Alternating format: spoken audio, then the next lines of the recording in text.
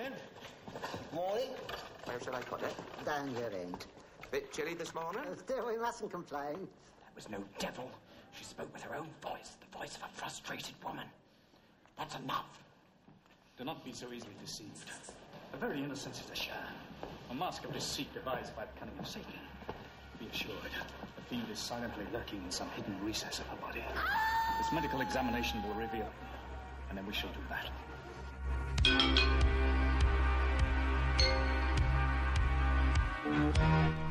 Be advised that the following podcast can and will contain spoilers. It is highly recommended that you watch both films under discussion before listening.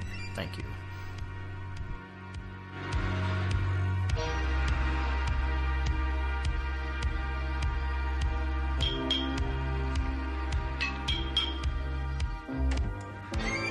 Hello, everybody. Welcome to episode number 28 of the Movie Club podcast, a podcast which works kind of like a book club. We've selected a couple movies in advance. We gather a few people around the internet at our little virtual table, and we talk about these movies for a little while. We're right in the middle of October right now, so this, I guess you could consider to be our horror episode, but breaking with what is maybe the normal theme of Halloween with ghosts and ghouls, we're going to instead settle with psychological moral horror. So we're just going to play things a little differently here. We have Ken Russell's 1971 political Christian period piece, The Devils, and we have Andrei Sulawski's relationship meltdown / creature feature, Possession. Joining me at the table, Tom Clift of the internet. I'm kind of all over the place, but I'm on Twitter at Tom_Clift. And I'm Bob Turnbull, write for Row3.com, as well as my own blog, Eternal Sunshine of the Logical Mind, and I'm at The Logical Mind on Twitter. Matthew Price of the Mammo podcast, which you can find at mammo.ca, also distributed on Row3, and you can also find me on Twitter at Matt Movies, M-A-T-T Movies. And I am Kurt Halfyard. I'm also at Row3. You can often find me writing for Twitch Film and on podcasts Hither and Yon. And I can be found on Twitter at Triflic, Triflic. So welcome, everybody. It's glad to have all of you back. Bob and Price are veterans, both of the most recent show and others. And Tom, I don't believe we've had you before, so welcome. We've tried. We've tried. Yeah, this is my first successful appearance on the podcast. Yeah, it's great to be here. That's okay. Tom, I've been on it before, but none have been successful, so... So let's kick off with Ken Russell's The Devils. So the movie is set in the mid-1600s in Loudun, France, as the Catholic Church is just coming off of a massive war with the Protestant Church. Richelieu, the Catholic bishop, is looking to maintain his political dominance, and he tangles, or at least exerts, some allegations on a promiscuous priest in Loudun in the efforts to knock down its walls, and seizes on the opportunity from a particular nun in a, I'm going to get this wrong, but I'm going to say Ursuline convent, who has a thing for this particular bishop, or sorry, is his name Grandier, or is that his title? That's his name. Urban Grandier, played by Oliver Reed. The nun is played by Vanessa Redgrave. Because she has a particular sexual obsession with them, she has convinced herself, or is willing to convince others, that he has taken advantage of her and her fellow nuns and come into the form of her as a devil. And with bombastic approach, they attempt to bring this priest down as he kind of finds his own purpose in life and saintliness as he undergoes his downfall. I don't know if that adequately explains the movie. There's actually quite a bit of spirituality, politics, and horrific things going on. It's kind of a dense film. And I will go around the table again. And tell me how you first came to this film, if this podcast was the first time you saw it, whether you've seen it multiple times, and what your initial thoughts were. Go ahead, Tom. So this was the first time I'd seen the film. It's actually the first time I'd seen both of the films we're discussing today. And the version of the film I saw was the uncut version. I assume it's the complete version of the film. I understand there were a ton of different cuts, and that the film, when it first came out, was pretty heavily censored, both in the UK and then even more so in North America. And certainly the version that I saw had plenty of material that could easily have caught the eye of censors back in the day.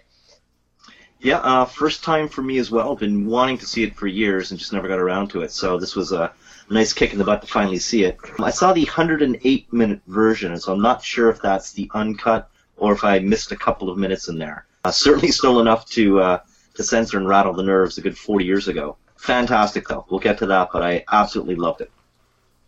My first time as well, although it wasn't a movie that I was dying to see for years. I'd certainly heard of it, and I'm woefully underserved on sort of all the early Ken Russell stuff, so I hadn't gotten to it yet, just like I haven't gotten to Sons and Lovers and a bunch of other films that I'd still like to get to. I don't know. I was dumb enough not to note the running time of the film I saw. It didn't seem particularly censored in the version that I saw. I saw the version that was available to rent on DVD from my local video shop, but I imagine that it's mostly intact from what I could see. This is, I guess, is my third time watching the film. I suggested the film because I mean, it kind of recently in the last couple of years has gotten a bit of a re-emerging into popular culture because the BFI managed to get the bulk of the film and restore it. They did not put it out on Blu-ray, unfortunately, because Warner Brothers would not give them the high-def elements. They just gave them a digibeta version. Warner Brothers seems to have had a hard-on for not releasing this film properly. And to the best of my knowledge, outside of the bootleg that I have, I don't think the full uncut version exists in any legal format at the moment. I mean, I guess the one element of whether or not you saw the least censored version is when when the nuns pull down the statue of Jesus and proceed to smother him in a sexual fashion, if you will. There's this kind of zooming in, like a SCTV Dr. Tongues kind of zoom. I was in there. Yep. And that scene is cut from most versions of the film. But anyway, I enjoy the heck out of the movie. It's just stunningly beautiful, and it is dense enough that it certainly stands up to multiple viewings. You can always get something new and interesting out of it each time you watch it. And I think it's also really, really clear in its message, too. I mean, there was no point in the movie where I was starting to wonder, what are they talking about? What background am I unaware of? I thought it was extremely clear what he was going for, without being subtle in any way, shape, or fashion, which I greatly enjoyed because he absolutely went for it in pretty much every single scene. Sorry, Matt, I cut you off there. Oh, it's okay. I just wanted to say that your recap description of it, just at the top of the episode, where you kind of laid out in like the plot just in point by point. In my head, I was like, "Oh, that's what happened." So.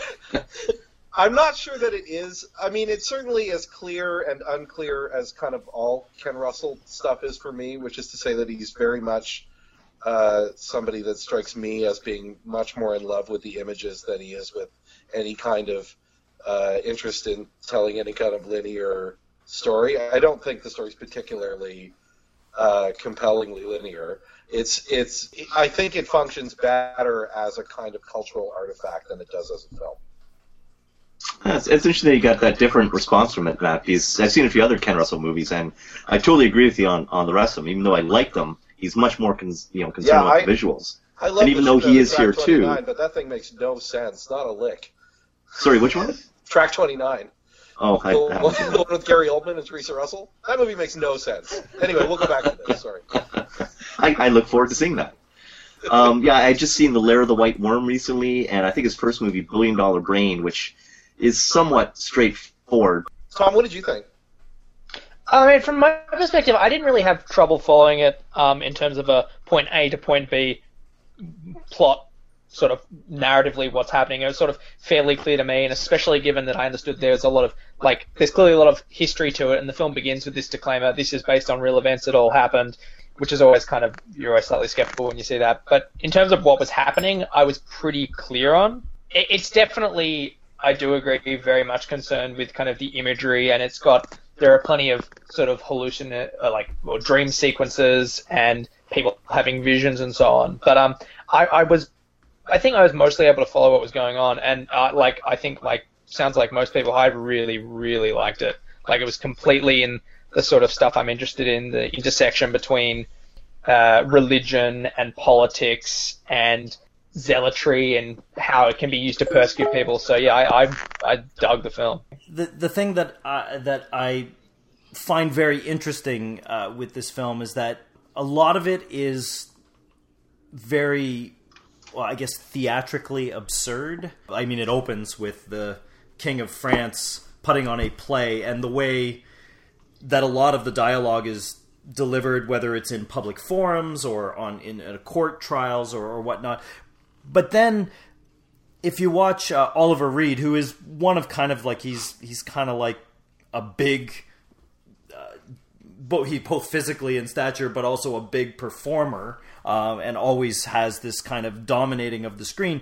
You actually see his performance become more restrained as the movie goes by, as he kind of becomes a more serene, grounded figure. At the beginning, he's this promiscuous priest who just coldly shuts down his mistress when she announces that she's pregnant, and he gets himself in a fair bit of trouble and even confesses to almost like a death wish by all of his sexual promiscuities and whatnot. There's a scene which is so endearing to me where he approaches these two, they almost feel like Shakespearean bit players, these two doctors, as they're administering some medicine to a plague victim, and they have a crocodile, like a full crocodile stuffed under the bed, and he comes in and he just has that wonderful line, "What fresh lunacy is this?" And he grabs the crocodile and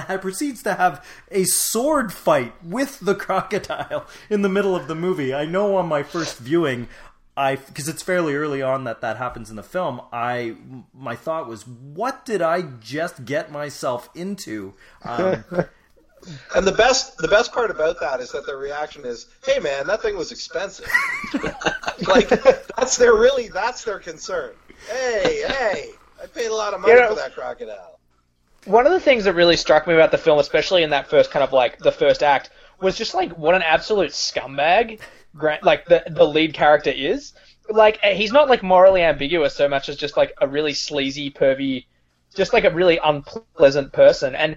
But he's not even necessarily an anti-hero, because he's clearly the person we're meant to be rooting for, and he absolutely represents good in this kind of political, religious battle. But just as a human being, he's so unpleasant. I was really fascinated by that.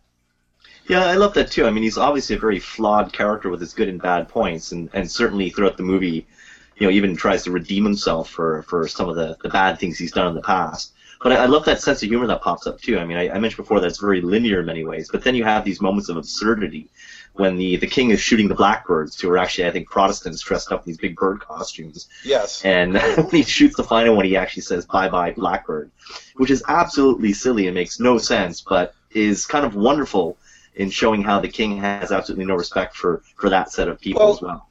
There's a lot of, I don't think this is too big a stretch to say there's a fair amount of almost Monty Python level satirical silliness running through. Yeah. Apart from the fact that it's very hard to watch dead bodies get piled on a cart and not laugh. Absolutely. Really, that is gold, comedy gold. You don't even have to be playing it for laughs. It's always funny now when they throw dead bodies on a cart. But even apart from that, like the Blackbirds and all that other stuff, there is a sense of like it almost feels like sketch comedy to some degree. Like it's also like the Bye Bye Blackbird thing is so clearly out of time and a totally self-acknowledged anachronism about. He's just talking directly to the viewers through a lot of the film. It actually hides the exceptionally effective, or I think smart strategy that he's cutting that sequence, the fake hunt with the king on one hand, with Grandier's big speech where he's really rallying the town to this real political problem that they're going to have to face. And so on one hand, you have one of the most serious scenes in the film of Grandier rallying the townspeople, cut with the most absurd thing. And it kind of gets at to the fact that where you have a lot of people's fates on one hand, and then you have the people in power that are playing games on the other. These scenes of excess and hedonism, this king he can just do whatever he wants, and it's that kind of like classic effeminate, flamboyant royal figure who has so much power that he doesn't know what to do with and can just get away with anything. I think there are a few scenes of like that really blunt cross-cutting. There's another scene I think later where I can't remember what it's cutting to, but there's the scene of Grandier and his wife, who he's secretly married, kind of in bed. I think it's possibly they're cutting between that and one of the scenes of like sort of sexual excess. But I don't know. There are a few moments of like, just the really stark juxtaposition in the editing. One thing that's definitely true certainly in every Ken Russell film that I have seen is, and I think you either respond, favorably to this or not. But he isn't really capable of putting movies together that don't draw a lot of attention to the technique of the cuts and stuff. Like he's very bad at sort of natural coverage and natural cutting. I also believe that there's just a desire in all of the films that I've seen. I've not seen his like BBC television like dance documentaries and artistic. He did a lot of stuff before he started making feature films. But there's a desire, at least in all the feature films that I've seen by him, he just has a go for broke style. Yeah, and I think as his career went on, his budgets went down. Like the last kind of film of any size that I saw by him was probably Altered States in the early 80s, and then everything after that seemed smaller. But in The Devils, my lord, he has that huge white set. Well, the convent is crazy. It is so fantastic to see the scenes of plague with all the ugliness and makeup and vulgarity that when someone dies of the bubonic plague, against that white tiled background of the I think what they were going for. I mean, all the sets were done by Derek Jarman, and I think what they were going for was that Aldous Huxley, the movie's based partially off his novel, said that he wanted to feel like you were in a washroom or in a bathroom. So they used white tile for a great deal of the sets, and it does have that kind of pristine, kind of clean feeling, but also really kind of grimy at times too. Like you are actually in a washroom stall. The setting was kind of eerie, I found. Like a lot of the town walls and the architecture looked. I mean, I don't know what Loudun looked like in this period, but it almost looked to me like a vision of like the future, like a kind of how cheap films in the 60s and 70s, like I think of something like Woody Allen's Sleepers, depicts the future. It had this like just very kind of unnatural, surreal vibe to it at times. I'll go you one further, Tom. This movie looks more like Zardoz than it looks like Tom Jones. I was thinking, I know that Russell did he did Tommy, right? But The Wall is another film. Like there's the scene with Richelieu and his crony, the Baron Lombardmont or something like that, and they're in his Catholic stronghold or whatever, and it is a prison. Like the film was clearly shot in a prison, and it has this giant red cross. It just screams 70s rock opera to me, even though there's nothing in the sense otherwise to indicate that, but the set designs are big and garish. Well, Rogue also directed performance, right? So there is a sense of rock theatricality that I think he's. Well, that's Rogue, right? This is Russell, and yeah. while those two, sorry, those two filmmakers are so easily confused because they both do a lot of the same thing. Every now and again, I catch myself doing the same thing. We haven't talked about Sister Jean, Vanessa Redgrave's like crazy deformed nun, and what always makes me laugh is Michael Gothard's like rock star exorcist with his priest power gloves. Like, I love that. With the John Lennon glasses, that guy's and awesome. The John Lennon glasses. The movie's kind of going along in some sense of normalcy. I mean, even with the convulsions of Vanessa Redgrave and everything else, until he arrives, then the movie gets just nutty. I basically, by the time you hit the first enema, there it is. I just want to go back to the sets just for a second, because Tom, you're mentioning how it seemed like almost futuristic. I was reading a bit more about the film, and what Ken Russell was trying to do was actually create a city that, at the time, the people who lived there thought that it was a modern city. He said that whenever you see period films, it's always the crumbling walls. But they weren't always crumbling walls. They were actual walls at some point. So we tried to build a city that would have been modern at the time. And I think you're right. It does actually then come across as almost futuristic as opposed to what we're used to seeing in Renaissance era type movies or period movies. And I wonder if if that reflects all the way into a lot of the people into the town, because there's several scenes like during the public exorcism, during the public trial, where you have a lot of the mid-level aristocracy witnessing it, and they're kind of laughing at it and not taking it particularly seriously in a way almost like a poser cosmopolitanness. Like they're thinking they're being more big city by treating, like they're above it all or whatever, when this, theater of the absurd is going on in front of them, rather than being offended or horrified by that.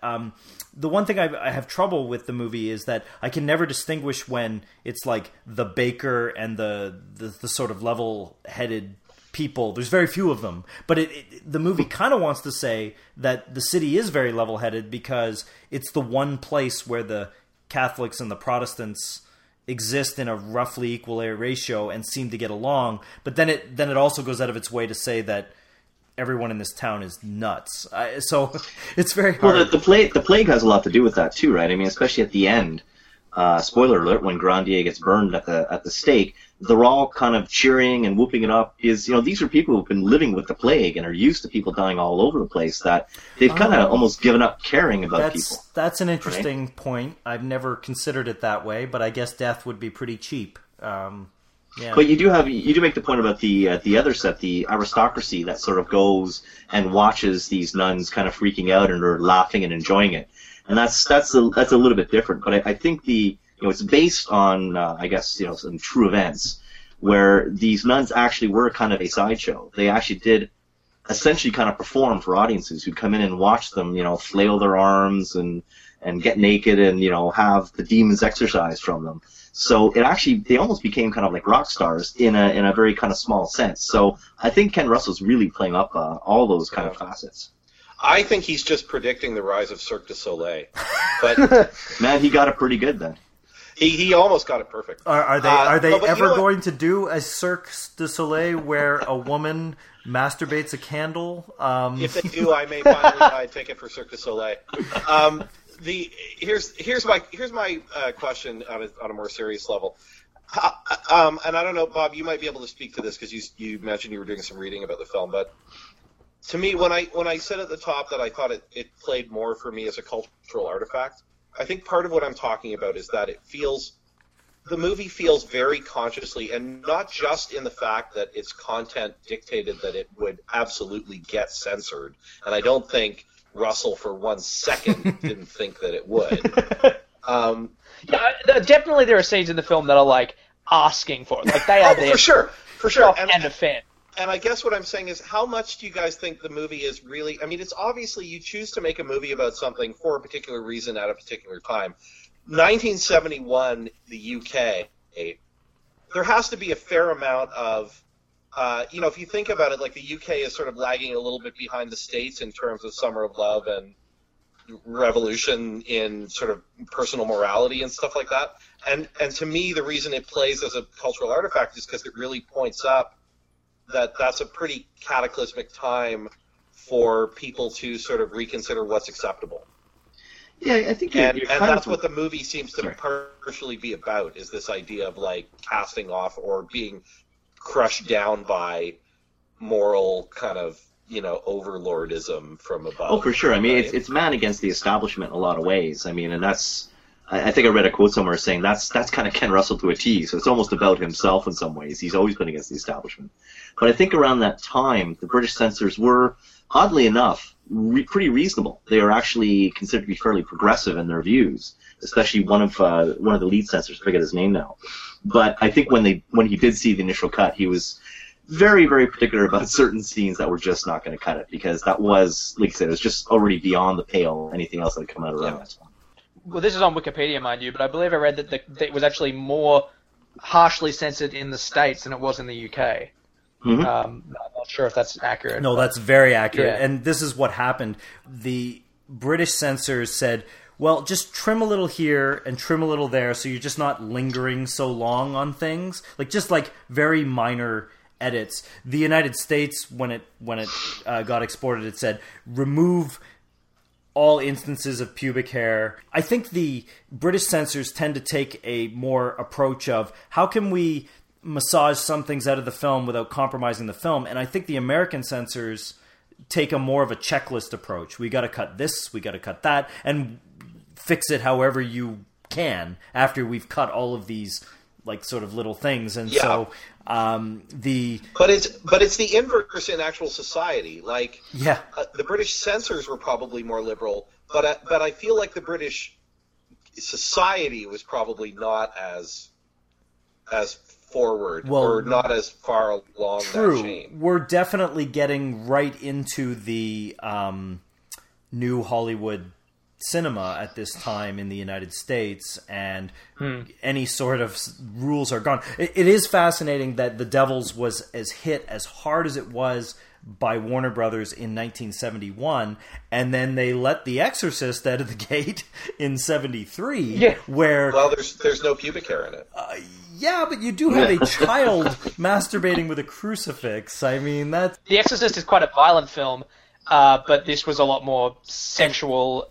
And I you know what I mean? And I think that's why it gets the censorship. I think you're exactly right. The Exorcist also has kind of clearly good guys and bad guys in kind of the regular roles, and this movie is, really going after the corruption of the state and the co-option of religion.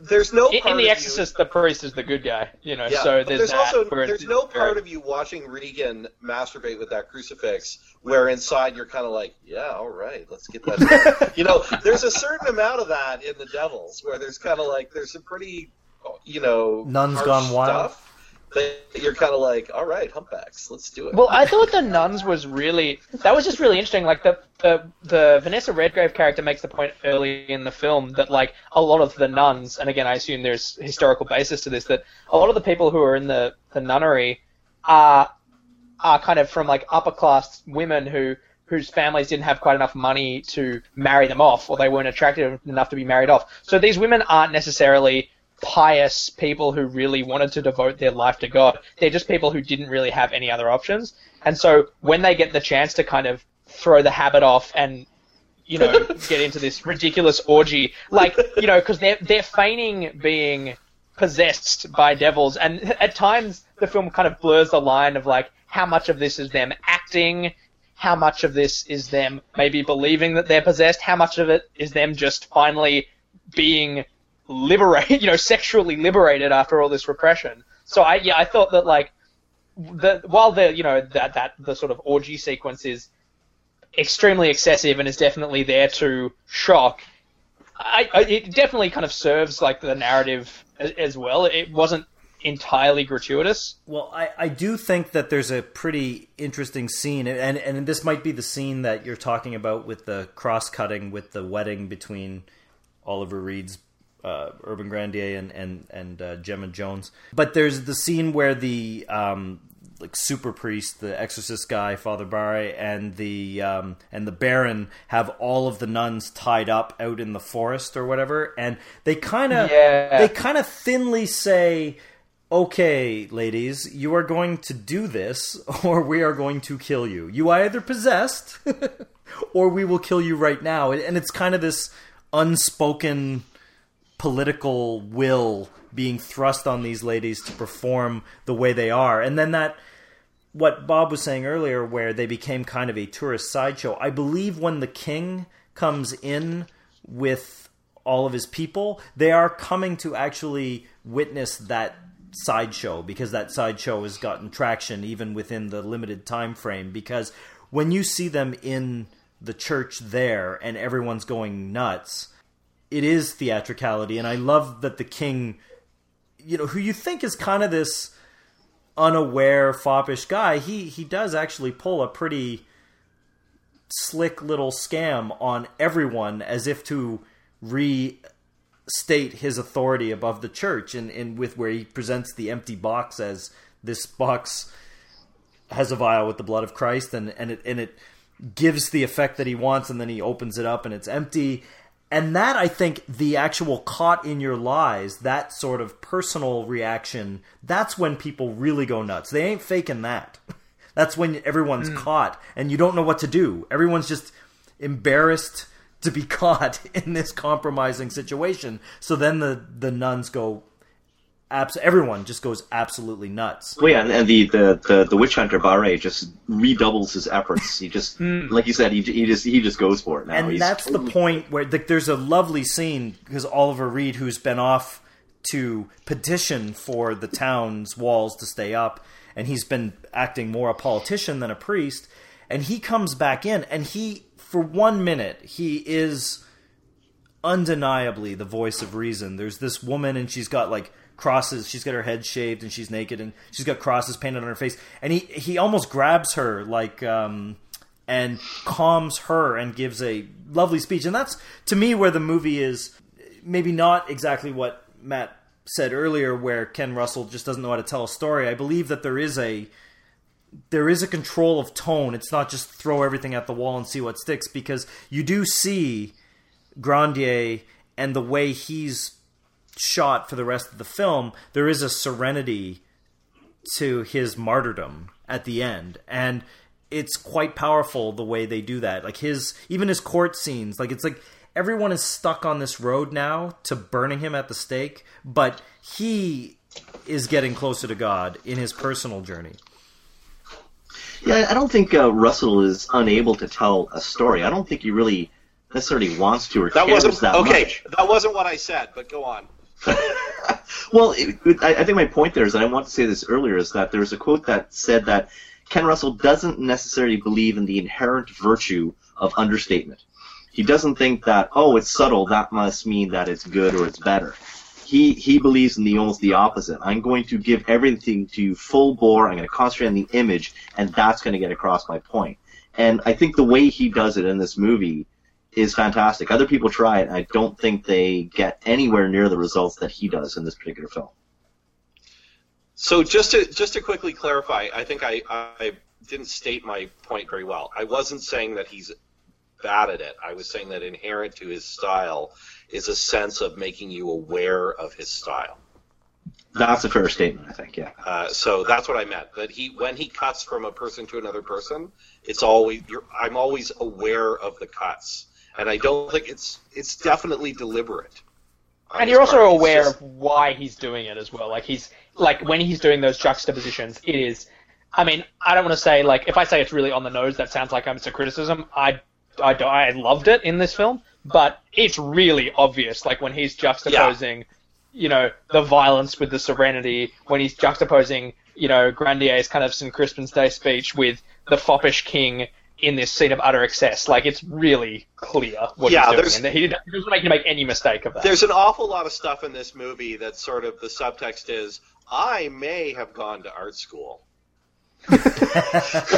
Well, again, because it's political and spiritual theater, I believe that's part of the reason for the largely theatrical direction. Yeah. And if it wasn't intentional, it was just a happy marriage of material. Like, you can treat it in that way as well. Yeah, I don't know if it's a contemporary of this, but it feels a lot like the play Marat Sade, which I don't know if you guys are familiar with that play, but it's a play set in an insane asylum where they're putting on the life of the Marquis de Sade in the asylum, and it's just that they're contemporaries in terms of timing. I think they're both come out of like late 60s, early 70s.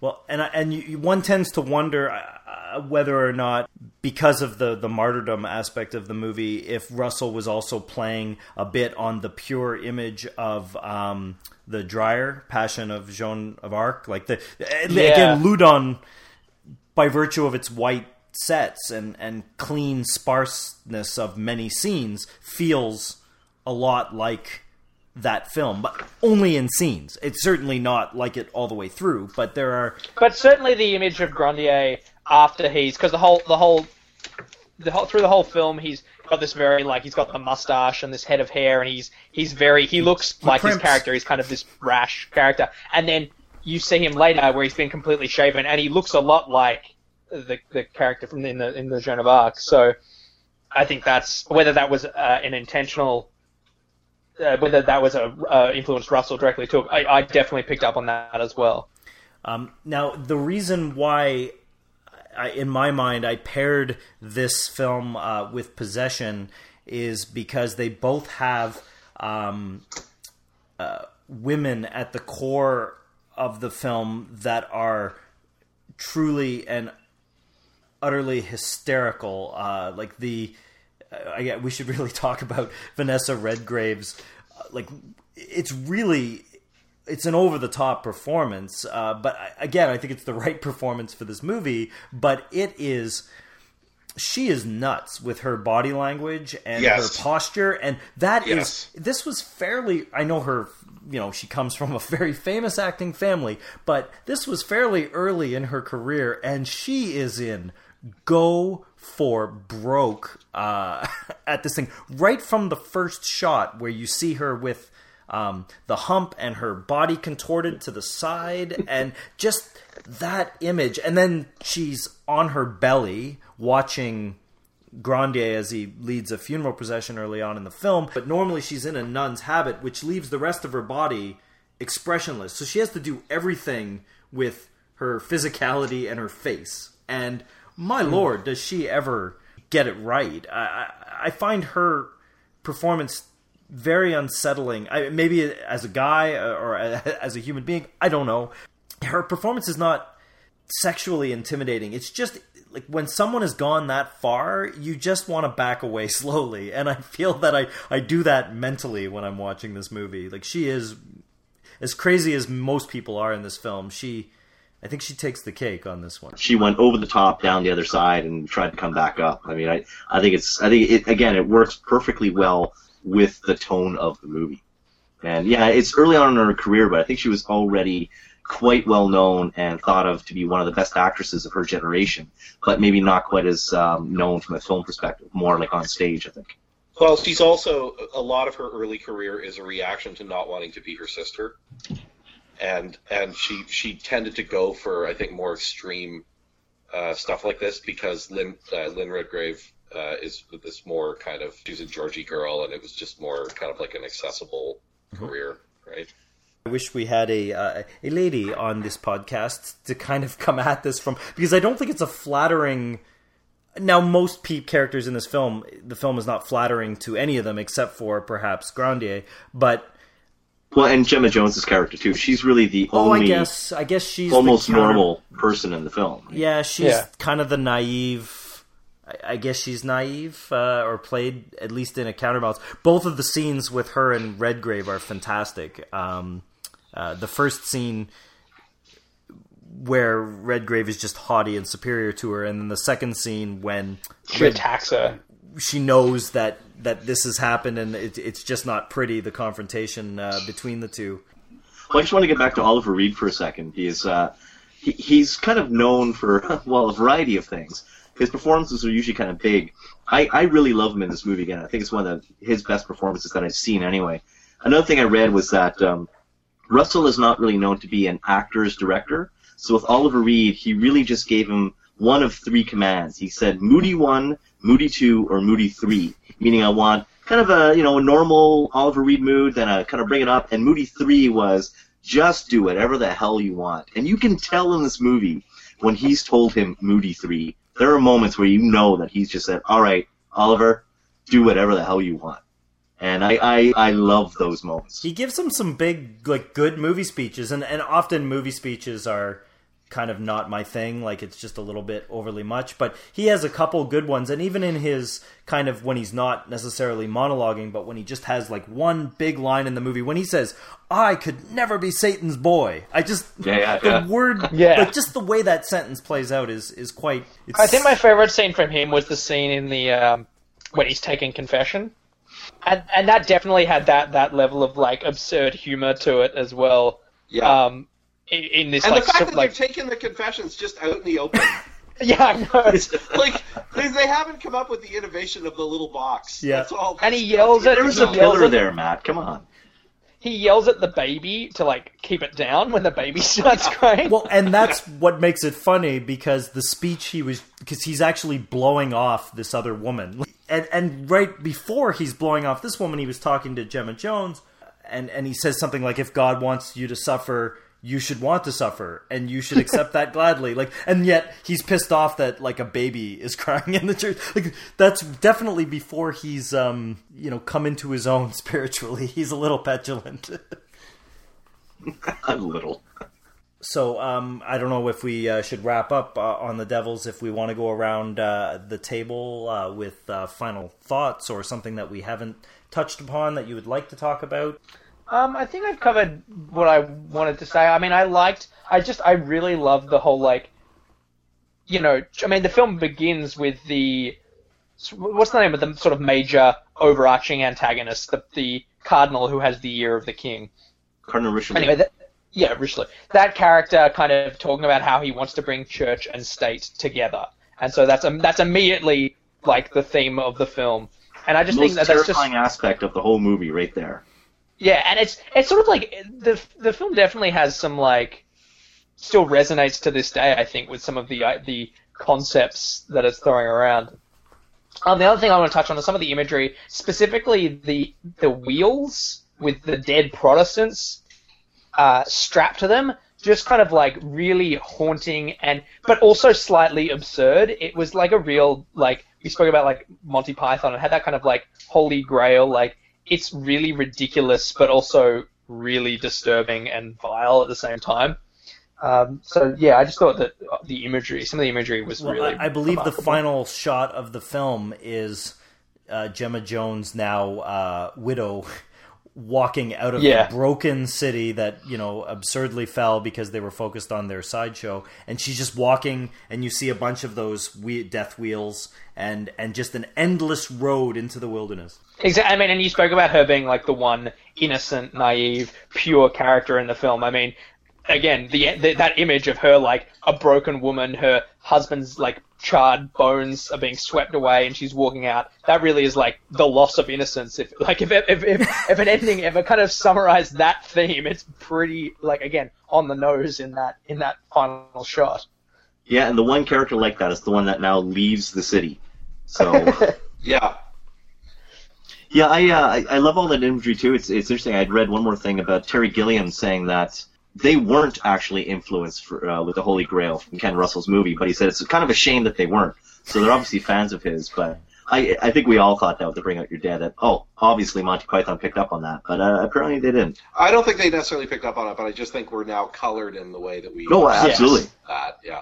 I think the only thing I would add to all of this is, because we didn't really touch on it, is that again, coming back to this idea of a cultural artifact or whatever, the film obviously, I'm very glad I saw it. I don't necessarily think I'm compelled to watch it multiple times, but I think just in the sense of viewing it as a kind of ur-text for, there's clearly a lot of it in later Terry Gilliam films, and oh my God, there's a ton of it in Peter Greenaway's stuff.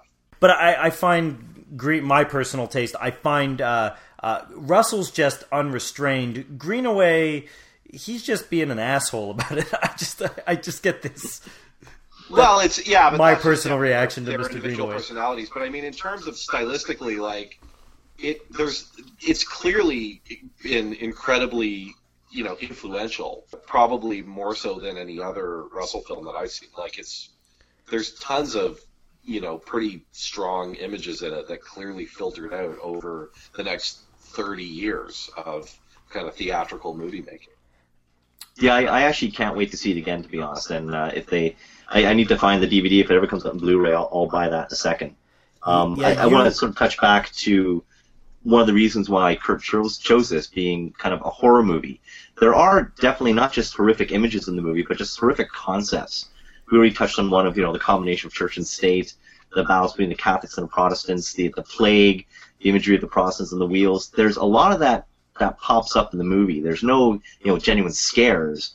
But by the end of the movie, you're, if not terrified or shaken in your seat, you're kind of maybe rocking back and forth a little bit. At least I felt that way, that this was, in my mind, a horror film. I don't think Ken Russell sees it that way at all, from what I read. But it worked as a horror film for me, absolutely. Politically, if I can bring up the Star Wars prequels, because they should be in context of this. But the only line I really like in the entire 3 Star Wars prequels, as blunt as it is the line of, "Oh, this is the way democracy ends," to thunderous applause, and watching the city of Loudun utterly fail to hit what is politically in their best interest in favor of cheap spectacle. I mean, you can apply that to the Romans, you can apply it to modern America, you can apply it to any society for far enough along, and I find that to be perhaps the ultimate horrific element to this movie. That's what gets me when I watch it. They have the walls being demolished in this like explosion. They have charges and they blow up the walls. Literally, moments after he succumbs to the flames. So and even as I was watching it, I was thinking practically that probably wouldn't have happened the exact moment. It just didn't it kind of seemed silly. But again, in terms of making the point about these people have lost their way, they've thrown away the one person who can help them, and now immediately their downfalls come about. I agree that it's that thing of it's very on the nose, but he really is making that point as hard, as forcefully as he can. I'm the only one who didn't find it horrific. The idea that human beings are awful and do everything wrong is just absolutely what I expect. Well, it's only when they miraculously do something right that I'm horrified. I mean, I do find it disturbing, but there's also an inevitability to it as well. You're not really surprised that the movie goes in the direction that it does, and you kind of know from pretty early on that Grandier is going to lose. Even when the king shows up and kind of reveals the scam, you sort of hope maybe, oh well, they've been revealed as jesters, it's not going to go any further. But that scene doesn't really have any impact. It's just the king kind of playing a prank, and then he leaves, and they go right on with the show. And so there is that kind of I agree with Matt in that sense of human beings are going to do terrible things to each other. They're going to pick the wrong option. They're going to, shoot themselves in the foot. And yeah, the film never leads you to believe that things might end up okay. Well, Kurt, you know what? I'm also on record in the past as having said that anytime more than 8 people agree on something, it's clearly a bad idea. Yeah. So that reminds me of one other thing, and then I'll sum up on my side. But the other thing is they do set up in the first act Grandier making as many enemies as possible, and the scene that the 8 people agreeing on something is done in a strange football huddle. I find the scene in Stanley Kubrick's The Shining, where Jack Nicholson is up against the freezer door and the camera's looking up at him. It's rarely used in film. So anytime I see that kind of shot, it always... Yeah. And it's always a prelude to madness. Like that scene can only... And you get all of them. The Baron, the Exorcist priest. We never talked about that great faced Father Mignon, the confessor for the Ursuline Coventry, and the two doctors who have been spurned by Grandier. And so he's made as many enemies as possible, and they are the 8 people that agree on something, and it ends pretty badly for almost everyone. But I guess my final thought on this movie is it's fascinating that the sexuality of men in this movie, or Grandier's proclivities that eventually lead him or put him on the path, intentionally or not intentionally, towards enlightenment, and then that is utterly contrasted with the sexual proclivities of the women in the film that only leads to like a pain sensuality. Like when Oliver Reed is killed at the end of the movie, his pain gets him to nobility. When the women are tortured and whatever in this movie, their pain is manifested in sexuality.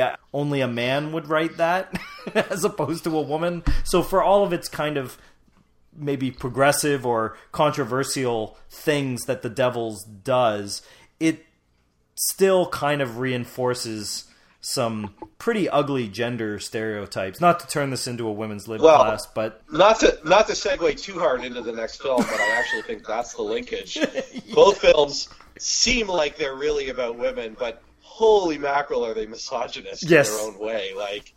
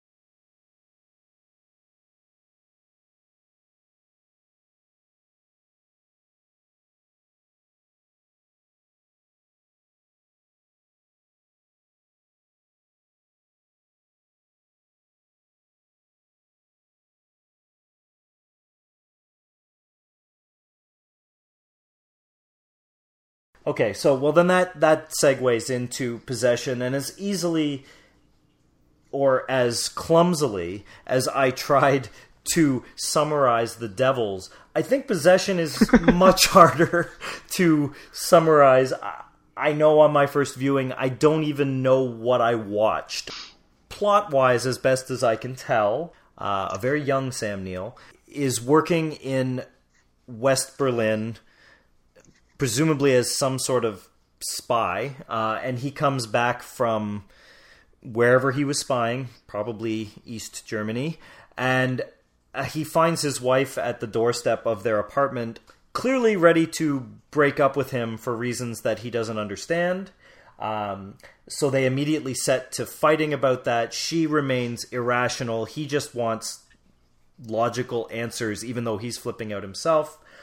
He finds out that she has not one other lover, but possibly a second other lover, which isn't even human. I was going to say 1.5. And but basically, the movie is the evolution or devolution of both of them as they fight with each other. Just how mean and brutal and hysterical a couple can fall apart. And much like The Devils, Andrei Zulawski does not restrain any scene in this movie. This is possibly the least restrained movie I've ever seen, period.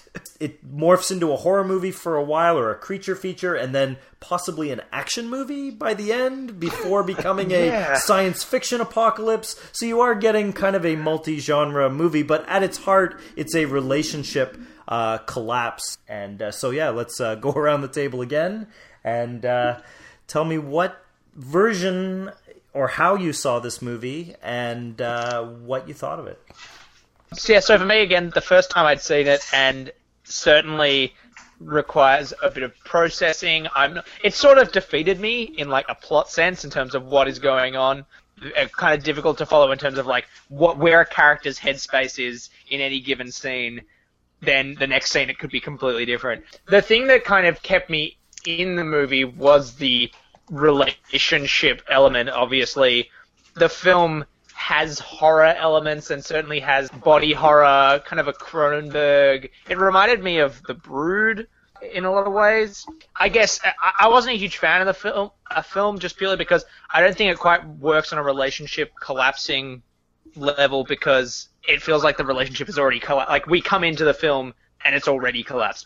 But probably get more into that after other people talk about their experiences with like viewing. Yeah, it was my first time seeing it as well. Saw it on YouTube, unfortunately, because I couldn't track down a copy, but it was over 2 hours, so I don't think much was cut from it. I gotta say, I love this film as well. Do I fully understand it? No.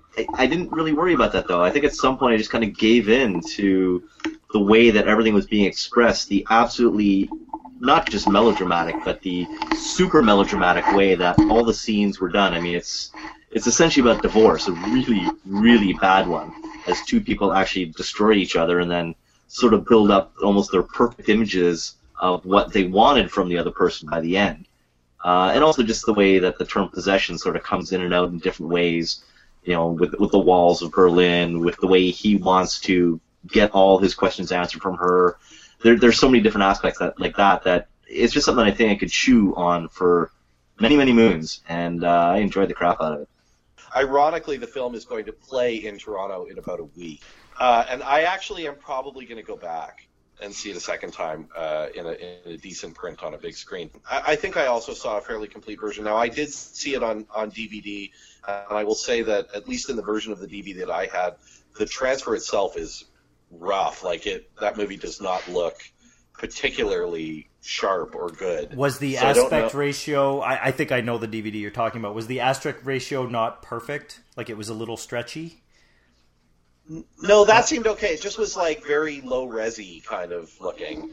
And to the point where there's that opening scene where he gets out of the car drives up, he gets out, he's got his bags, and in my head I thought, this looks like a cutscene from GTA 4.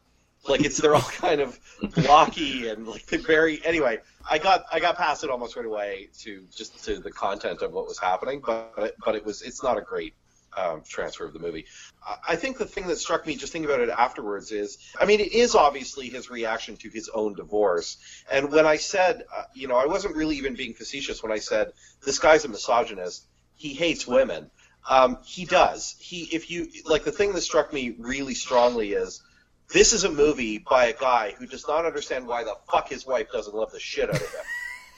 And he just is fucking mystified that any woman could have agency and go, no, not for me. Sorry. And so his assignation is, well, she's obviously screwing an alien thing. There's no other reason. Like, I think he literally, on some level, he's like, her actions are random because, fuck yeah, it's random. Listen to how she's treating me. And it also fits really interestingly for me between 1 year earlier is Kramer versus Kramer, and 1 year later is the Jim Thompson, Linda Thompson album, Shoot Out the Lights. And as three completely different accounts of divorce, just kind of fascinating for me. I love the way you brought in Shoot Out the Lights. I have to think about that. That's a nice trifecta right there. Do you know what I'm saying? Like, they all, in their own way, are about almost the hangover from the sexual revolution of 15 years earlier, where now people are in these marriages that are clearly based on bad ideas, and they're getting out, and everyone's getting out and trying to deal with it in their own way, and it's essentially uncharted territory because people didn't, people who were getting divorced in the late 70s, early 80s were doing it out of marriages that weren't being put together for the right reasons in the first place. I think he absolutely can be termed misogynist. I don't think he gets away scot-free either, though. It's not completely one-sided. Neil's character, I mean, he descends as well. He's absolutely not a perfect guy. I mean, the way he is trying to rein her and possess her as well is not exactly a ringing endorsement of the perfect husband.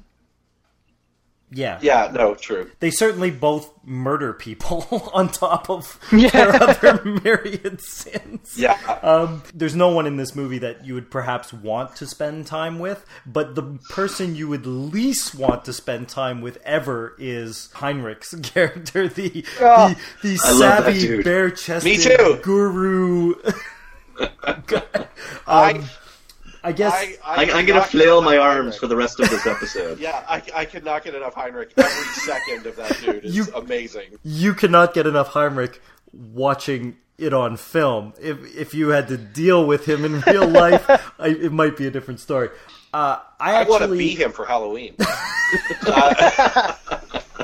I came into this film fairly late. I only saw it in 2012 because I read this great book, which I encourage everyone to read, by Kayla Janice, called House of Psychotic Women, and it's a collection of horror movies that deal with women as being hysterical, being the main core of the horror film or whatever. Not surprisingly, possession gets the cover of the book. There's actually a really wonderful poster of because Zulawski's Polish and the Polish tend to make pretty good movie posters, and the movie poster that's on the cover of this book it's almost like just a simple line drawn with a naked woman with her hair like Medusa snakes, and the Medusa snakes are fondling her. It's a very provocative cover, and anyways, the book is fantastic and you should read it, but that's what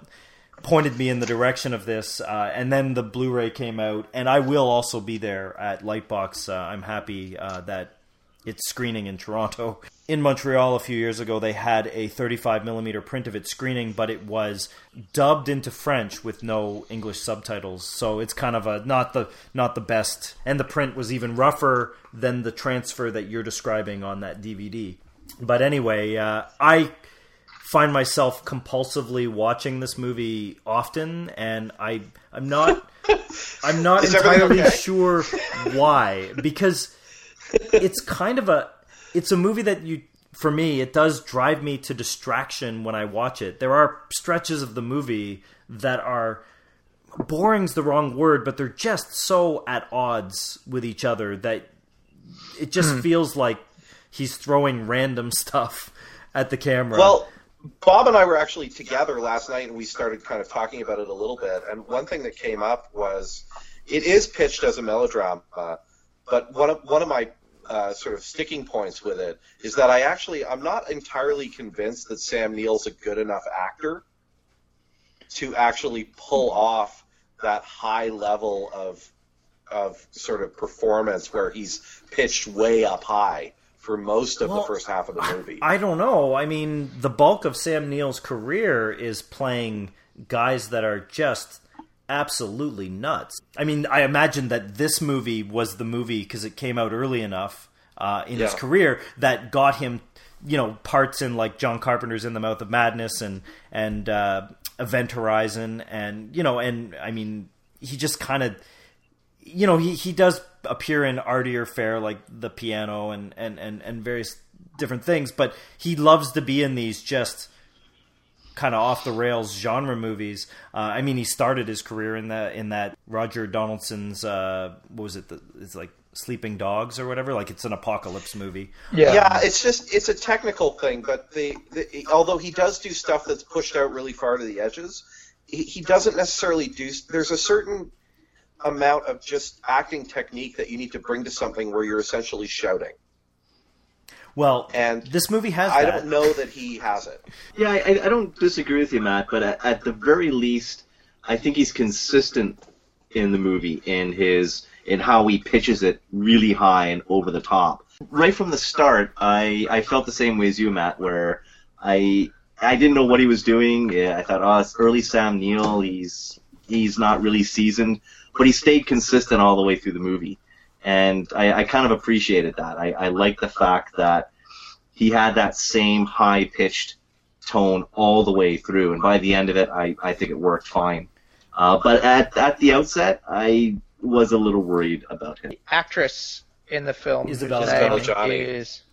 Yeah, I think she is so compelling. Go for broke. She like, whenever she's on screen... She's so much better than he is. Yes, exactly. Yeah, I'm not going to disagree with that at all. But, well, the dynamic they set up is that she is trying to run away, and he just wants to know he doesn't even know how to behave. Like, she's the avoider, and he's the child. I mean, even though they have a young son in the film, but I mean, I don't think that's so unique, at the risk of sounding misogynist myself. I don't think that's such a unique situation. Like, his attempts at rationality are more not rational. They're more like he's pissed off and he wants to hurt in his own way. Like, there's a scene early, like that lovely scene in Cafe Einstein, where they're sitting at tables with this mirror bridging the two. I don't know if that's to hide the film crew, but it's a great image anyway. And they're both talking. Where they're not facing each other, yeah. They're talking away from each other. And if you listen to what if you're not stunned by that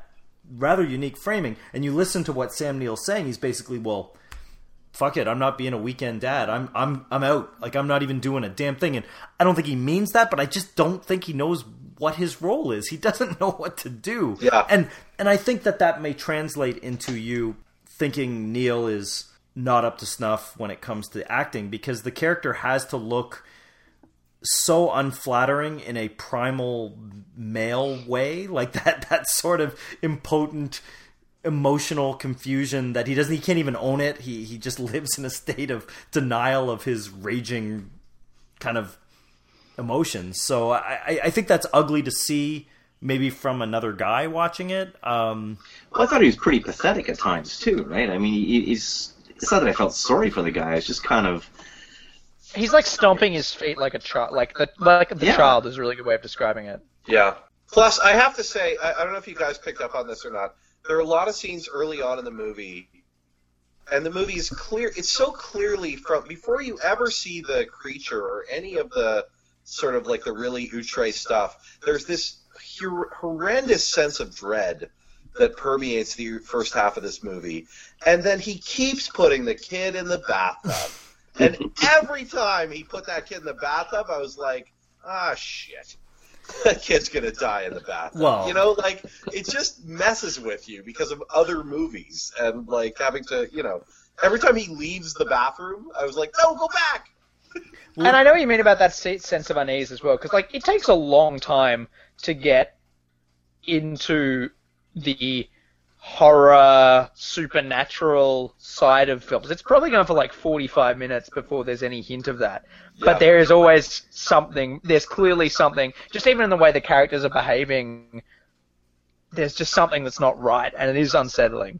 Yeah. Plus, it's no accident that Carlo Rambaldi is credited in the opening credits to kind of let you know, well, something's coming. Yes. He is the guy who designed E.T., correct? And the King Kong remake, yeah. Oh, okay. Yeah, and isn't the credit like creature effects by or something like that? Creature designed by. Yeah. And it's not like anyone's watching going, well, they obviously meant Sam Neill. You know that.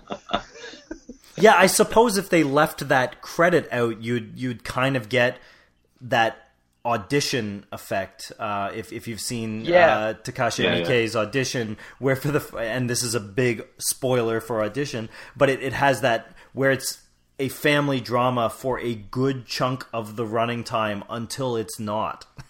And then it's something entirely else. And whereas that movie has its burlap sack, this movie has, I don't even know how to describe it.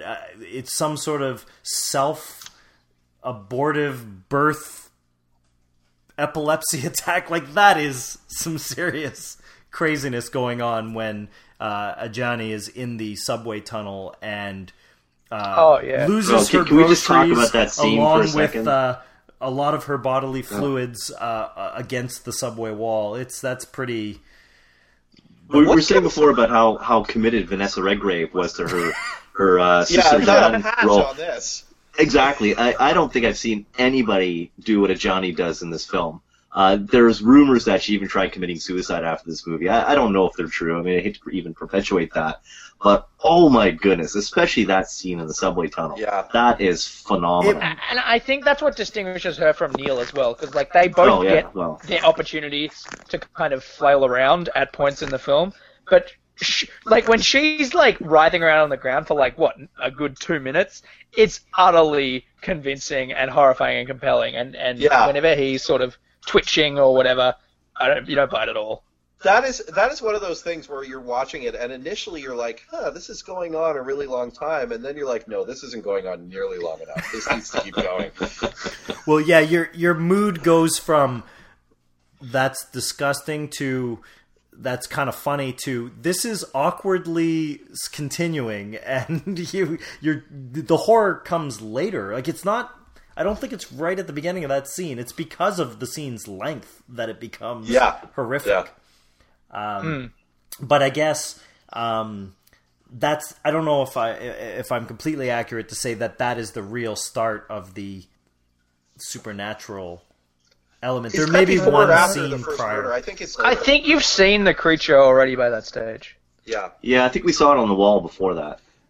But, I mean, given the nature of the film and the structure, that could very well have been a flashback. It's really hard to say at sometimes. It's hard to say whether that scene even actually takes place.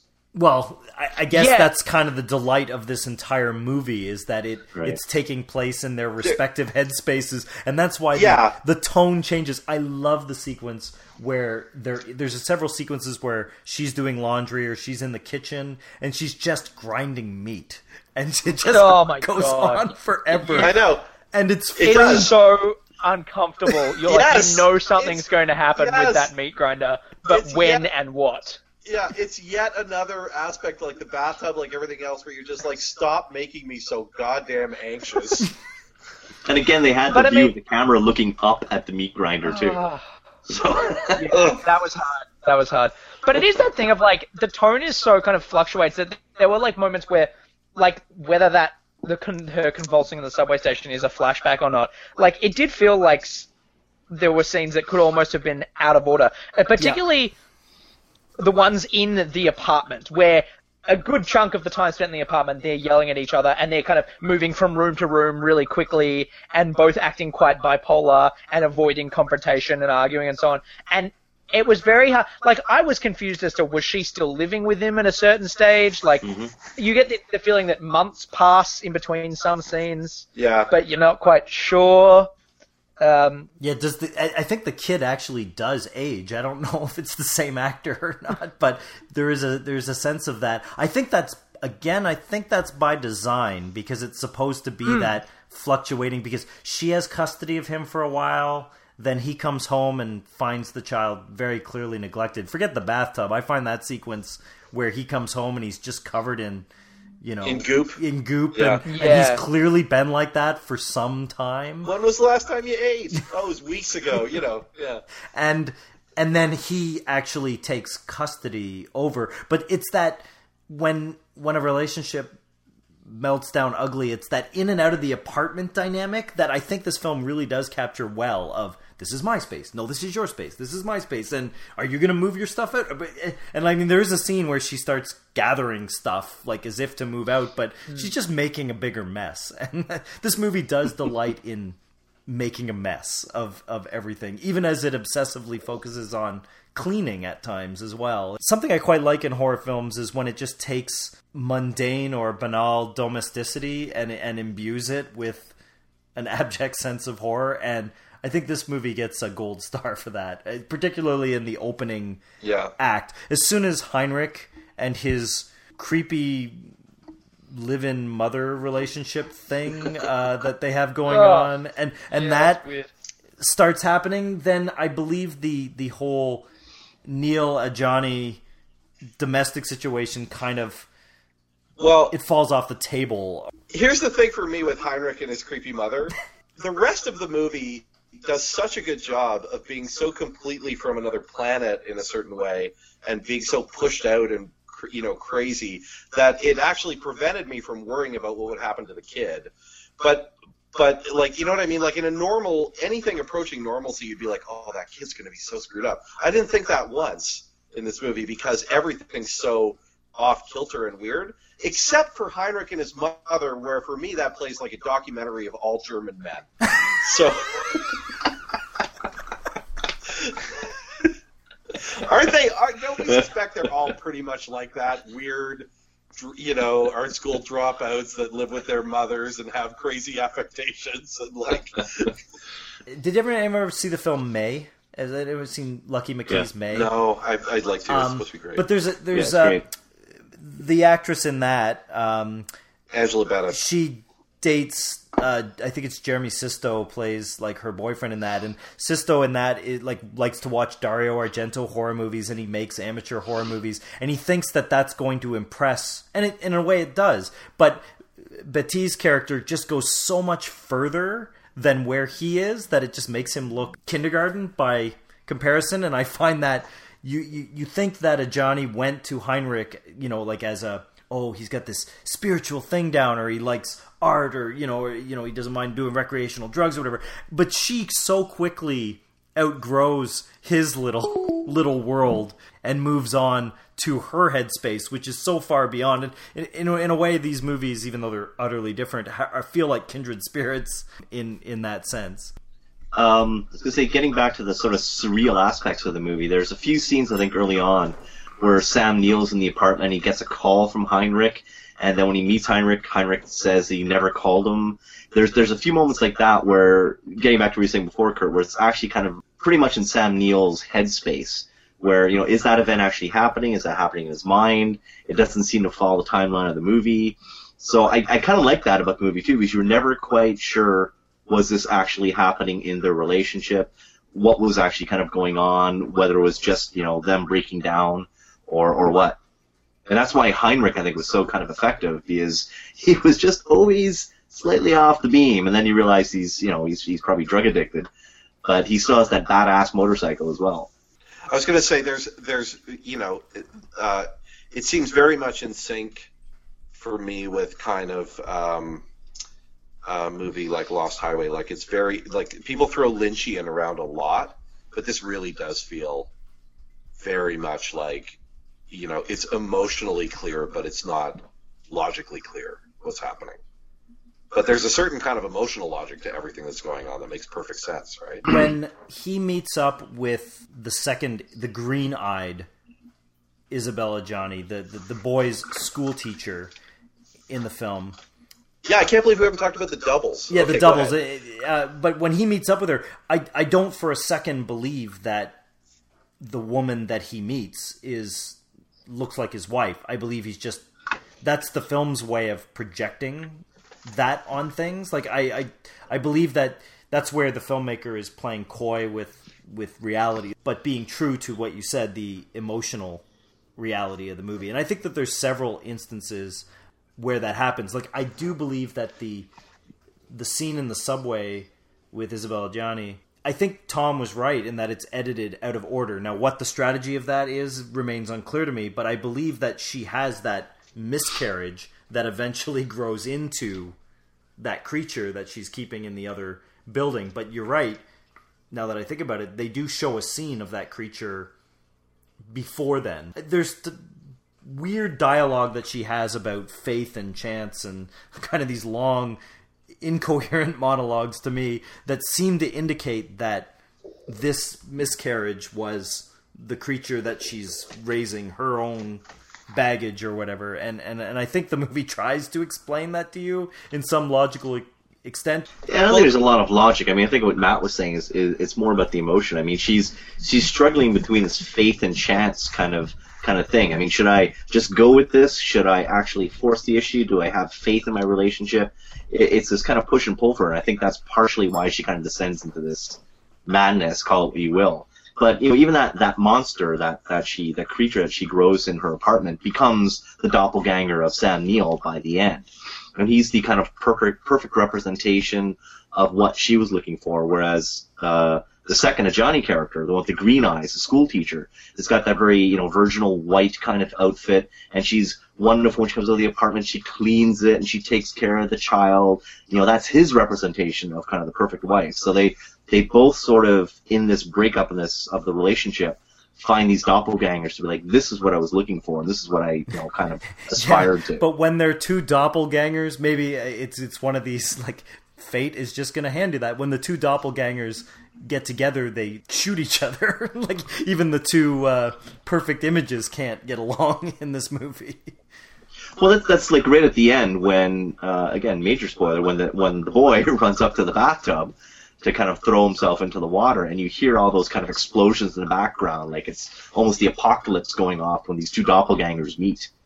I'm not, I'd have to see it again to really see what he's trying to get at, but it's sort of this, if these two perfect images actually did get together, it's it's the end of the world. It's a gatekeeper or a keymaster. We don't want it. You don't want to do that. There's also this on a weird level, like when he shows up and he's turned into Sam Neill, and you realize, oh, okay, so the end point of this creature, which has been kind of metamorphosing, either through sex or through eating murder victims or some sort of combination of the two. It's never clear exactly what's progressing his sort of change towards the end state. At least for me, it wasn't. But when he shows up and it is Sam Neill, part of what I thought was, and I don't know if you guys have had this experience or not. Early on in my marriage, my wife said to me, "Oh, I had a dream last night that I was cheating on you with a guy that looked exactly like you." No, I haven't had that, Matt. No, but you know what? She's not the only person I've heard that from. I actually think that's more common than you would think. And I feel like there's something in there around that idea, like we assign the person we wound up with a kind of fatalistic, like, well, this is obviously the person. Well, absolutely. I don't know if I'm speaking out of turn here, or if I'm going to get myself in trouble gender-wise, and maybe I'm completely wrong, but it seems to be the stereotype that when people have a dream and something happens into a dream, the guy just shrugs it off and forgets about it. But the girl blames the guy when she wakes up for something that had nothing to do with him whatsoever. Okay, I might have had that experience. Her anxieties that she now has to deal with, and you are you are now the projection of that. And I think that the movie is, in some way, tapping into this. I think there's no question whatsoever. As good as Ajani is, and as much screen time as she has, and everything else, I think the movie is unquestionably about Sam Neill's character, and from the male point of view, and that the director, writer is far better at articulating the male hang-ups with this than the female. I mean, I think it's an interesting movie, but it's undoubtedly a male movie, if that makes sense. Well, it does a whole bunch of stuff, even amongst the sort of illogic of some of it. I've talked about this a little bit on my podcast, but Sam Neill is very good at his job, so you automatically have sympathy for him. He's a very good father. Like, he's very attentive. Well, when he's there. And when he's there. Yeah, I don't know if I'd agree with that last point. I never felt he was engaged at all with his child. Oh, I totally disagree. When he's engaged with him, he's very engaged with him. He's angry at her, so he removes himself from the house. But he's always shown to be like super tender with the kid and really like listening to him and like looking him in the eye and stuff. It's very like it's all, I think, very deliberately geared towards you getting on his side. And I got the feeling that he only did that when he was really kind of forced to. I mean, even just I'm not going to be a weekend dad. Like he was just kind of like, he's throwing his hands up. Like, you know what? I'm not even going to do this.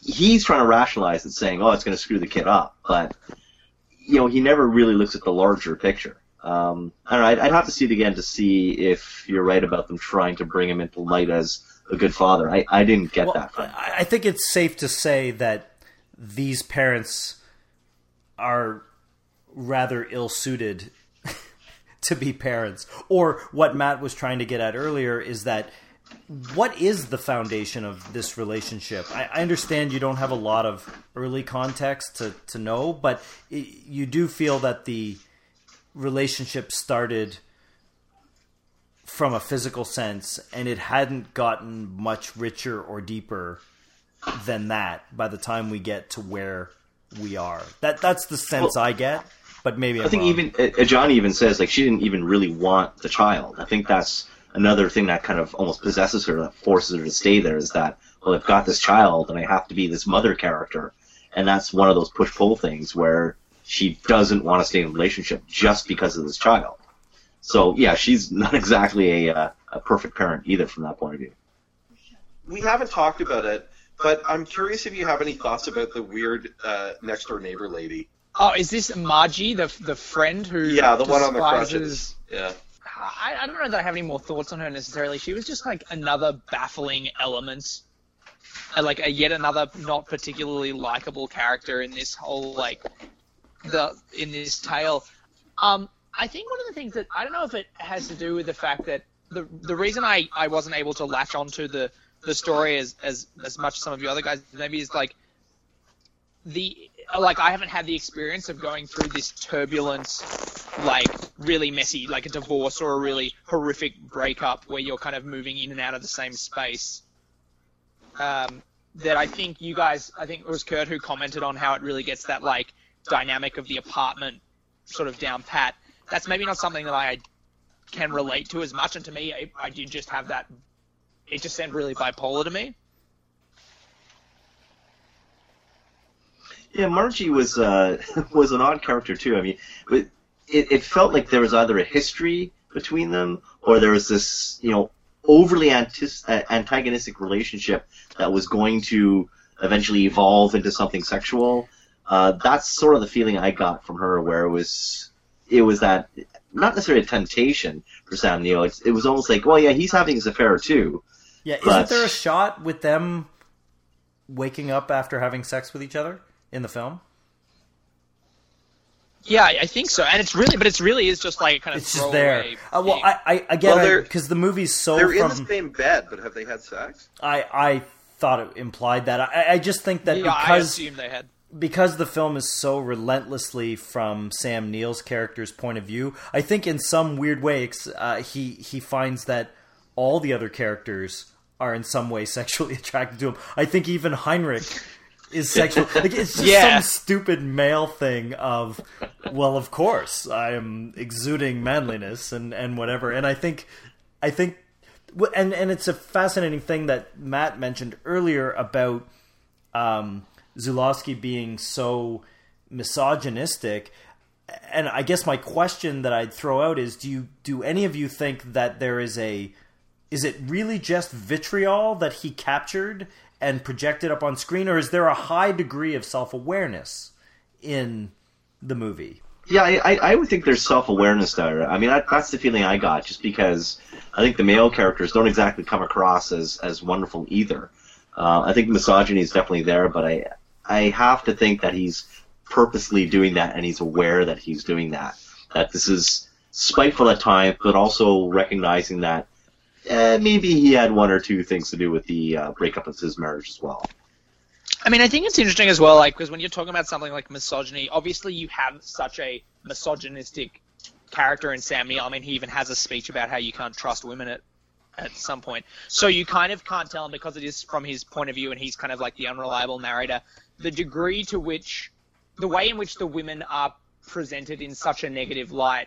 Is that because the film is itself misogynistic, or is it just because he views them in this misogynistic way? But certainly I think the two characters played by, I've forgotten the actress's name again, but certainly his wife and then the doppelganger teacher are these very, like, I don't think they're particularly positive women. There's his wife, who has like kind of more agency, is this flighty, hysterical woman who kind of, you never know what she's going to do from one scene to the next. And then there's the teacher character, who's basically this, like, his ideal woman, passive, supportive, even when he's kind of acting aggressive towards her, she's very understanding and kind of laughs it off.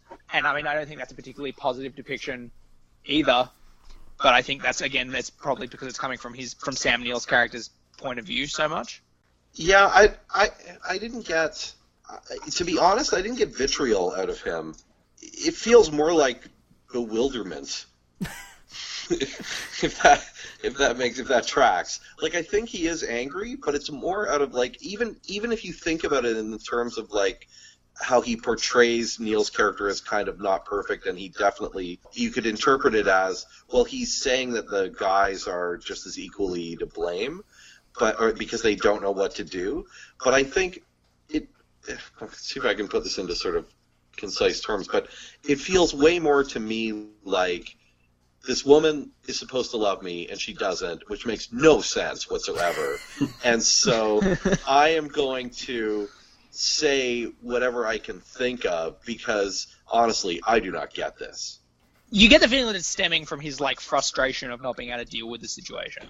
Well, and I wonder if his like self-aggrandizement in his own mind translates into his job, because there's this, it's not a huge element of the film, but he does take a meeting early on in the film where he's like, I'm ready to retire from this position and I'm moving on. Yeah. And his employers are like, but you are the only one that can do this job. And there's no one will deal with anyone but you. It's like this ego, like that's what you want in an exit interview, to say, only you can do this.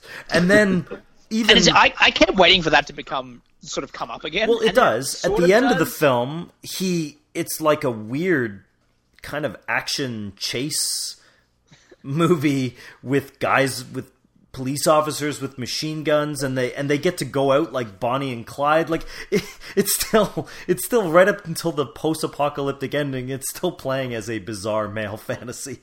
Yeah.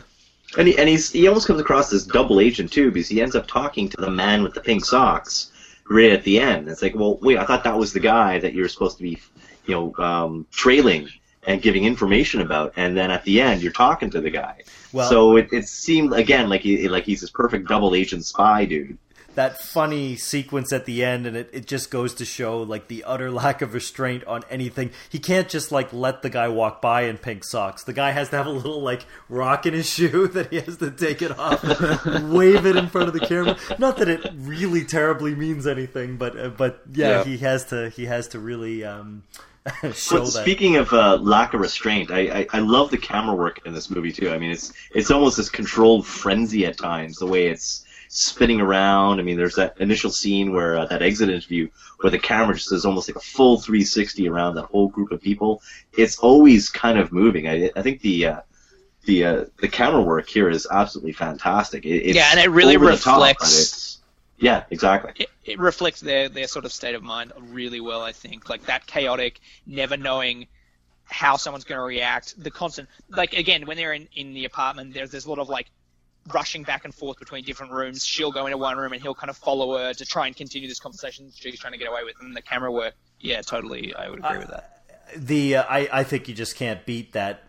Let's just mount a camera on a rocking chair. It's ridiculous, but somehow it seems to work. Like it's just like, not only is he when he's rocking in that rocking chair, he is rocking.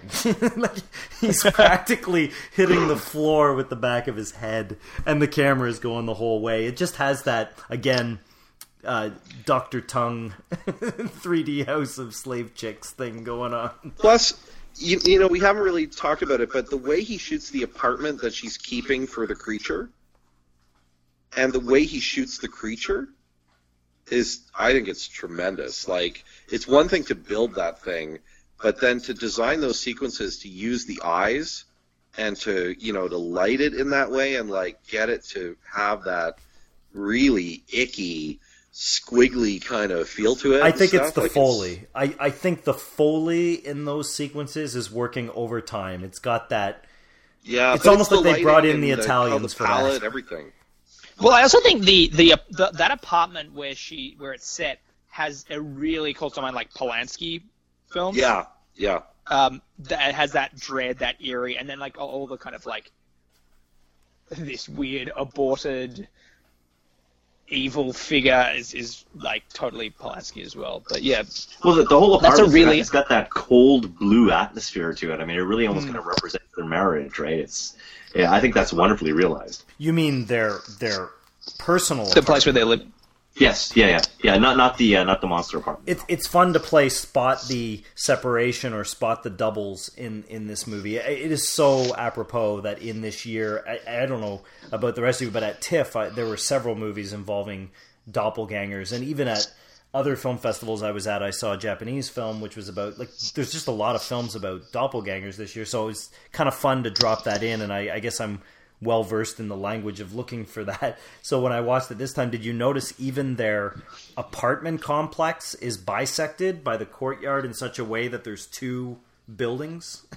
It's fun to play, and then of course each of them have doubles, and I think there's a lot of Plus, you considered... haven't mentioned the fact that it's in Berlin, which is essentially two cities. Exactly. Right?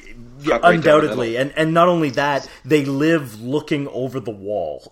Like the opening shot out of the window of the apartment. Not only do you see East Berlin, but you also see guys guarding it. And I don't know, there's just something sinister about two guys standing on the wall looking into your apartment. Like it just...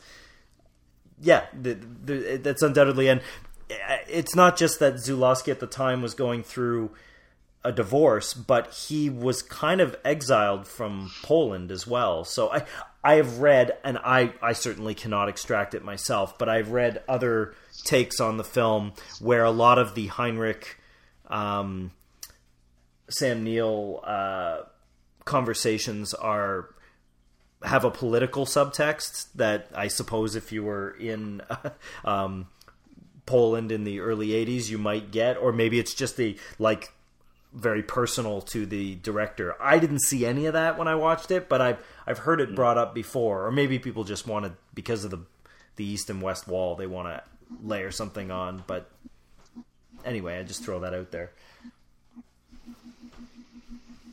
Isn't there also a scene, that one scene where Johnny is a ballet teacher and she harasses that one girl, makes her cry, and she runs out? Then there's a scene later in the movie where, I forget if it was Sam Neill, I think it was a Sam Neill character, showing a gun to this young girl. And I think it was the same girl that ran out of that ballet room.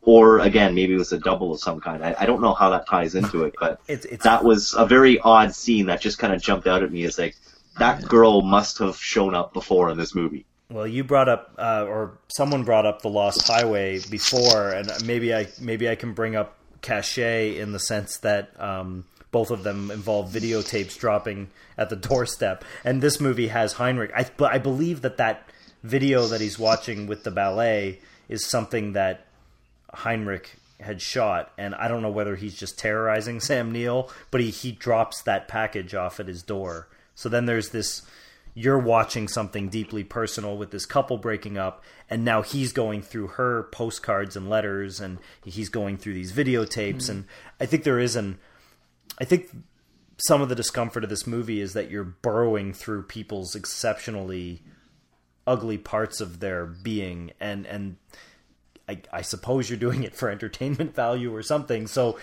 I don't know if it's as aggressively condemning as Michael Haneke is often in his films, but I think that to a degree that sequence is supposed to play out like that. I don't, maybe I'm unclear on that,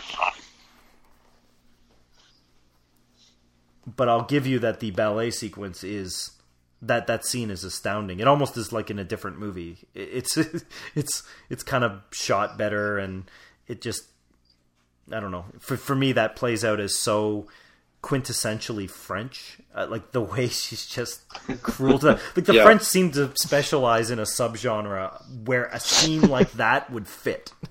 There's also that thing where all good-looking French women who are above 25 all teach ballet. that might be it. That might be it. But it is one of the rare scenes where you get Isabella Gianni's character not utterly hysterical. Like she's in control of her classroom, and maybe you disagree with her teaching methods. But she's acting as a somewhat functional member of society at that point, whereas at no point... a cold and vicious one at the time. Yeah, no point elsewhere in the movie is she like that.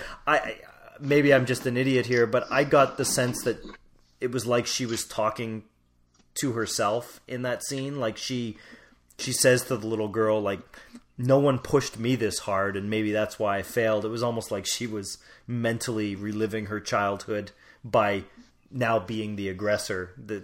And I guess anytime there's relationships and you have children and domestic violence and this, there's always a cyclical nature of these things. So I guess, I don't know if it's put in there to make you understand things any better. It's just another way of showing you iteration in the movie.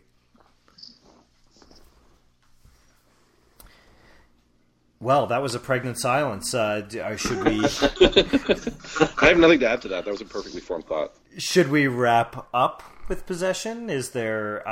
should we go around the table one last time? Or is there something very obvious that we've missed? Go ahead, Tom. I'm just trying to think if there's anything else I want to add. I think it's sort of covered. I think just for me, there's almost like a disconnect between, because the tone's sort of all over the map in terms of like, well, not even the tone so much as like the genre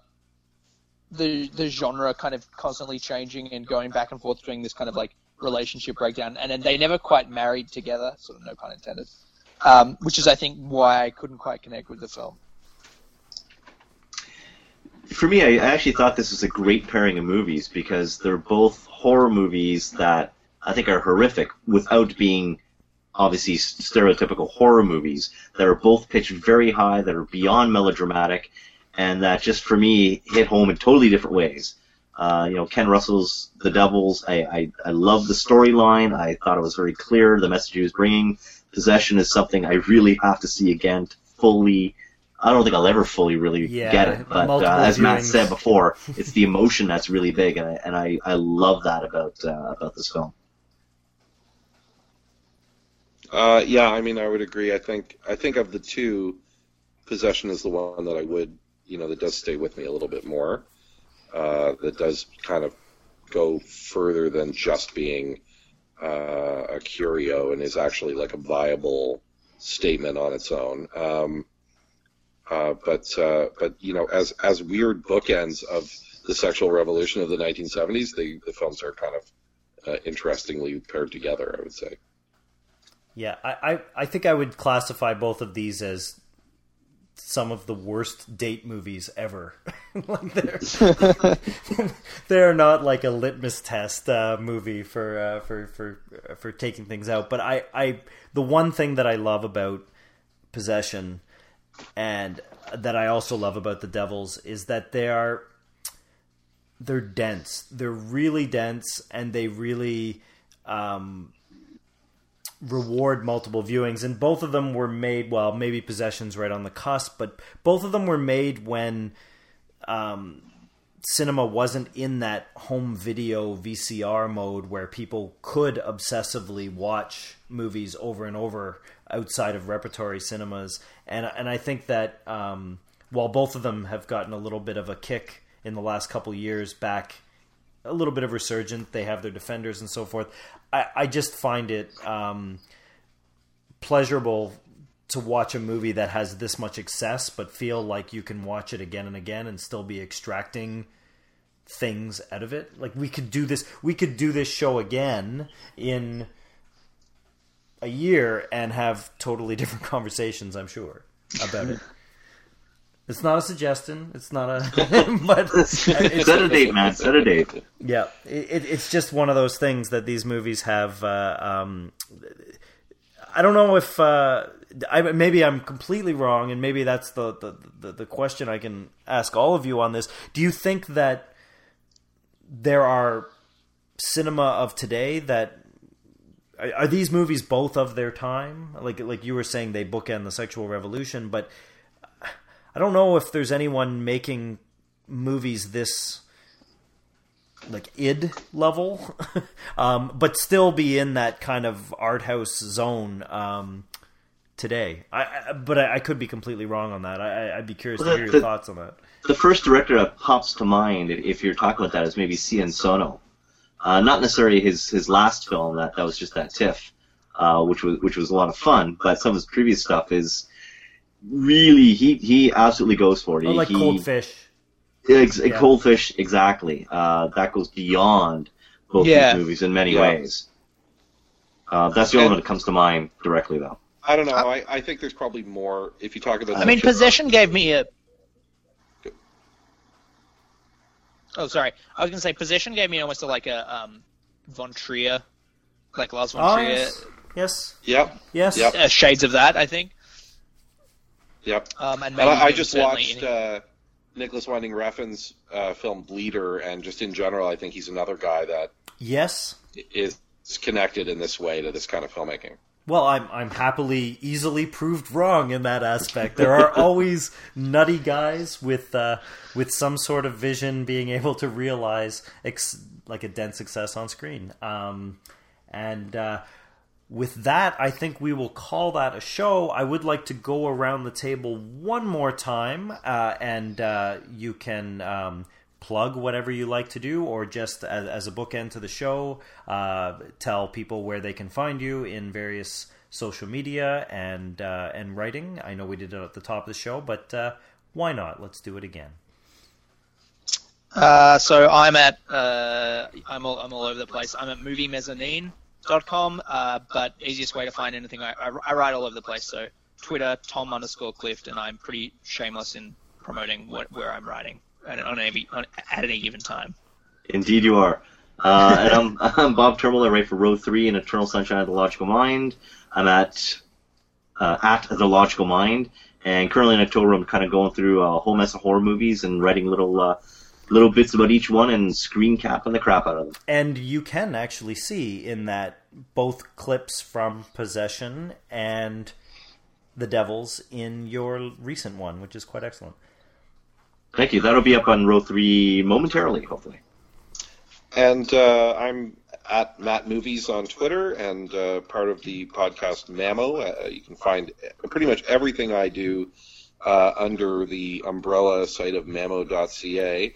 And as a coincidence to doing this horror-based thing, my most recent endeavor is to change my relationship to horror films. So there'll be stuff happening along those lines over the next probably year or so. And again, my name is Kurt Halfyard. You can find me at Twitch Film. You can find me lurking around Row 3. And guesting on various podcasts around the internet. So that will be our show today. If you want to be keen, it'll be probably a few months before we get back together, but the next episode of the Movie Club podcast will feature two noir films, Sam Fuller's Pickup on South Street and Joseph H. Lewis's The Big Combo. So I hope you enjoyed this show, and I hope you join us next time. So thank you everyone who participated, and have a great evening. Cheers, fellas.